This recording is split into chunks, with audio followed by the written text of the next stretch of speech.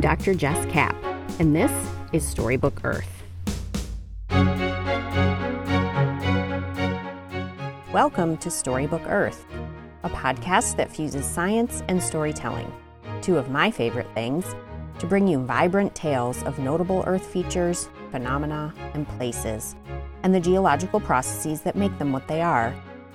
From the tiniest minerals in the oldest rocks on Earth, to the giant asteroid that killed the dinosaurs, from the strange and mysterious trenches of the ocean to the romanticized top of Mount Everest, the stories in the chapters of Earth's long and beautiful history are all around us, just waiting to be told.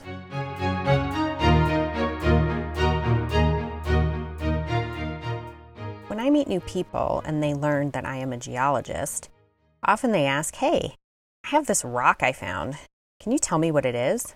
Or some version of that. It might be a fossil, or something they think is a fossil, or a hunk of something black and heavy that they're absolutely sure is a meteorite.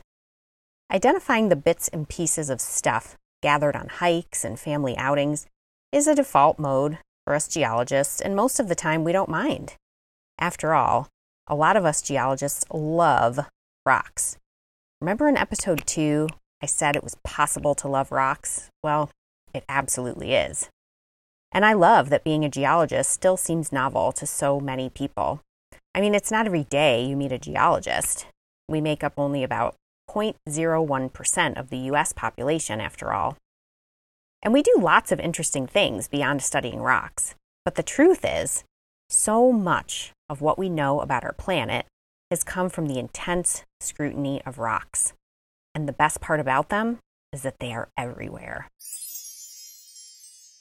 A lot of geologists start out as amateur rock hounds and fossil hunters, intrigued by rocks and minerals from a young age, and maybe even asking for a rock tumbler for a birthday present or a mineral identification kit.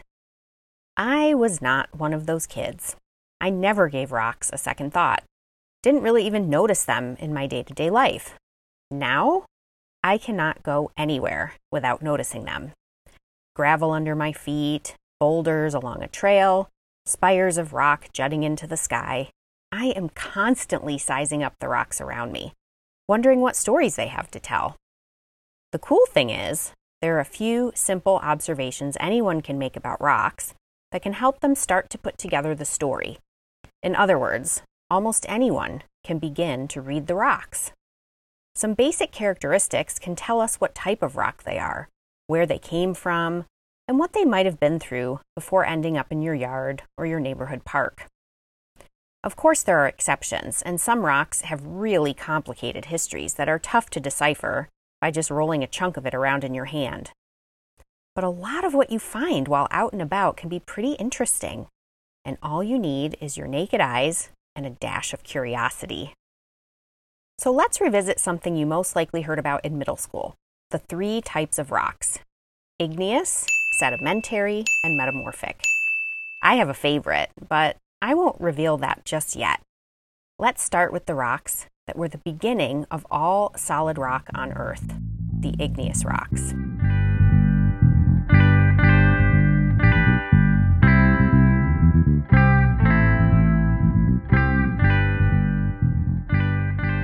Igneous. It comes from the Latin word ignis, meaning fire. Rocks that form from cooling and solidifying of magma or lava are called igneous. Magma is just melted rock. Now, rocks don't melt very easily, and contrary to popular belief, there is not a large reservoir of magma anywhere on Earth.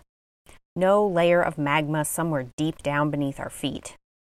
Instead, it is found in small pockets around the globe, often in places where 2 tectonic plates share a boundary, but we'll talk more about that in another episode. But when Earth was first forming, it was largely molten, in other words, made of magma. And as it cooled, it formed a crust of rock on its surface. Think about hot soup you leave cooling on the stovetop, and it starts to form that semi-hard film on top. These were the first igneous rocks on Earth. Today, igneous rocks are forming in many different places, like the Big Island of Hawaii, where magma makes its way to the Earth's surface and erupts. Oh, and once it erupts, we call it lava. More on that in the lava episode of Backyard Geology if you're intrigued by flowing hot rock. Because lava is at Earth's surface, where the ambient temperatures are way cooler than the red-hot lava is, they cool pretty quickly into what we call a volcanic rock. In other places, magma stays beneath the surface and cools more slowly, insulated a bit by the warmth of Earth's interior, into what we call plutonic rock. The cool thing is that there's a fairly simple way to tell the difference between these two types of igneous rocks. It's all about what we call their textures, that is, the size of the crystals that grew as the magma or lava cooled. Now, because volcanic rocks cool rather quickly, they don't have time to grow large crystals, and so we say they have a fine-grained or glassy texture. You might be able to see some tiny crystals in a volcanic rock if you move it around in the sunlight and look for little flashes of light bouncing off the little crystal faces, or if you have a small magnifying glass you can hold up to it. Plutonic rocks, on the other hand, have time to slowly grow their crystals, creating a coarse texture, with individual crystals that are plenty big enough to see and distinguish with the naked eye, some as big as your fingernail or even larger. Whether in a magma or a lava, the crystals are growing in a fluid, taking up space as they go, and growing into each other, often interlocking. So if you find a rock that has what appears to be large interlocking crystals in a hodgepodge pattern, you're likely looking at an igneous rock that cooled slowly beneath Earth's surface. If you find a rock that looks like glass, or is one solid color with crystals that you really have to squint hard to see, or maybe you can only see with a magnifying glass, you probably have a rock that came from material escaping a volcano, like hot, flowing lava. Sometimes you'll find a rock that has small grains, but the grains look more like grains of sand or pebbles or fragments of rock that are all stuck together, more so than individual crystals that are interlocking with each other. So if you see a rock that you could describe as looking like it is made up of bits and pieces of other rocks, then you hold in your hands our second type of rock, sedimentary.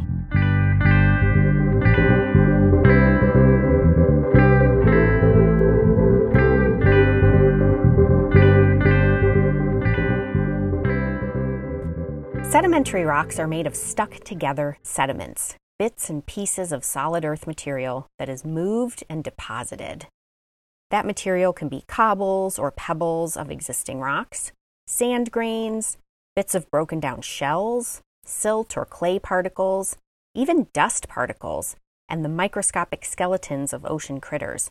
Anything that is moved by water or wind or ice and eventually settles, where it is compacted over time and eventually lithifies into a rock. This process of compaction and lithification is what turns it into that rock, and it takes time. Usually, sediments are buried by more and more sediments, causing the ones on the bottom of the stack to begin the process of compaction and lithification. Some sedimentary rocks are really easy to identify, like sandstones. They literally look like chunks of sand grains all stuck together. And conglomerates that look like rocks made of a collection of other rocks. But others, like limestone, can be trickier. They don't usually have pieces that are easily recognizable with your naked eye. They often just look like dull gray rocks with very little texture to them at all. But perhaps the greatest thing about sedimentary rocks is that they're the only rocks that can contain fossils. So if you find a rock with a fossil in it, you've got yourself a sedimentary rock, and right away, you know that the rock in your hand is the result of the breakdown of some pre-existing rock somewhere, maybe a mountain weathering down or a boulder crashing down a cliff into small pieces. Those pieces then traveling some distance and eventually settling in a new place where they were buried and cemented and lithified into a new rock. Sedimentary rocks carry stories within them of the rocks that came before them. A cool trick you can use to begin telling the story of a rock, if you're sure it is sedimentary, is to look at the shape of the grains that make up the rock. Are they large or small? Are they angular and jagged, or round and smooth? Large, jagged bits and pieces in the rock tell you that those pieces, what we call the sediments, haven't traveled very far from their origin. Because the farther the pieces go, the more their edges are worn off as they roll through a riverbed or grind along the bottom of a moving glacier. In contrast, if the bits are small and rounded, smooth and spherical, you know those sediments had a long journey before becoming the rock you hold in your hand. If you've ever been to Sedona, Arizona, you have gazed upon walls and walls of red sandstone, composed entirely of rounded sand grains that were blowing around as active sand dunes over 200 million years ago. You may have heard somewhere that Earth is always recycling its rocks. In other words, there aren't many rocks on Earth that are exactly the same as when they first formed billions of years ago. Earth is constantly changing because of erupting lavas forming new igneous rocks, rocks at Earth's surface being broken down by rain and wind and ice, and those sediments being moved to new locations, and finally, rocks being pushed down deep into the Earth or squeezed between two moving plates. This brings us to our third type of rock, the metamorphic rocks.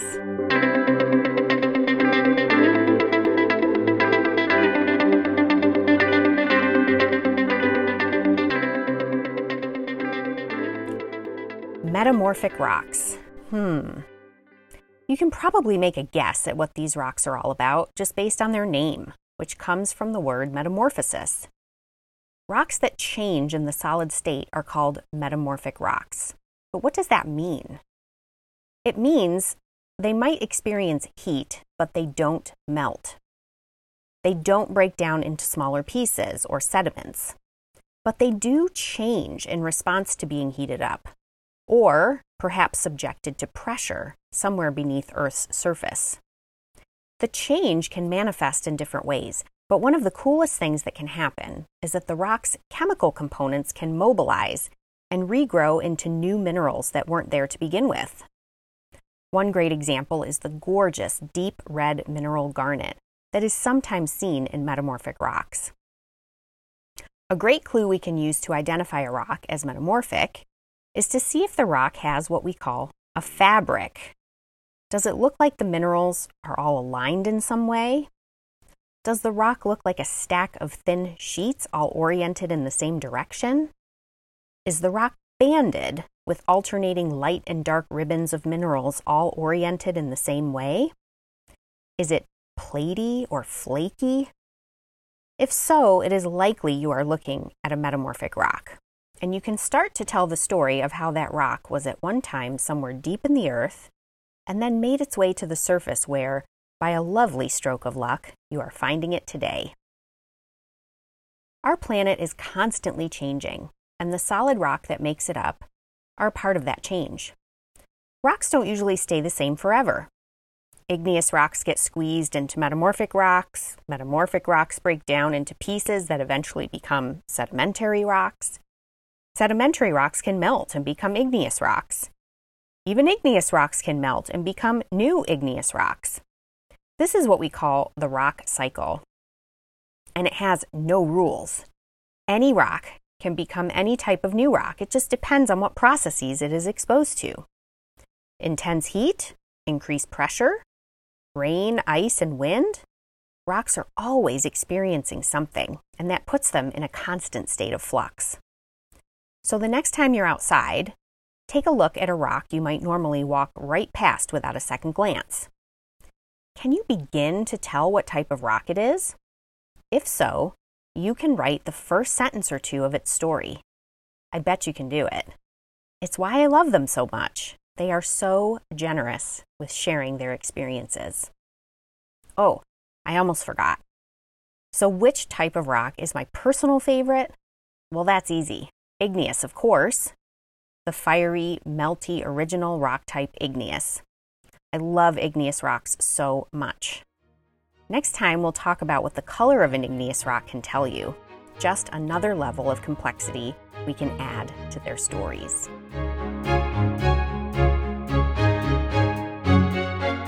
We hope you enjoyed this podcast. If you did, please consider subscribing, liking, writing a review, and sharing this with a friend or two. Thanks to our listeners and supporters. Special thanks to Michaela Moore for music, sound editing, and design, and to Pierce Ware for the artwork.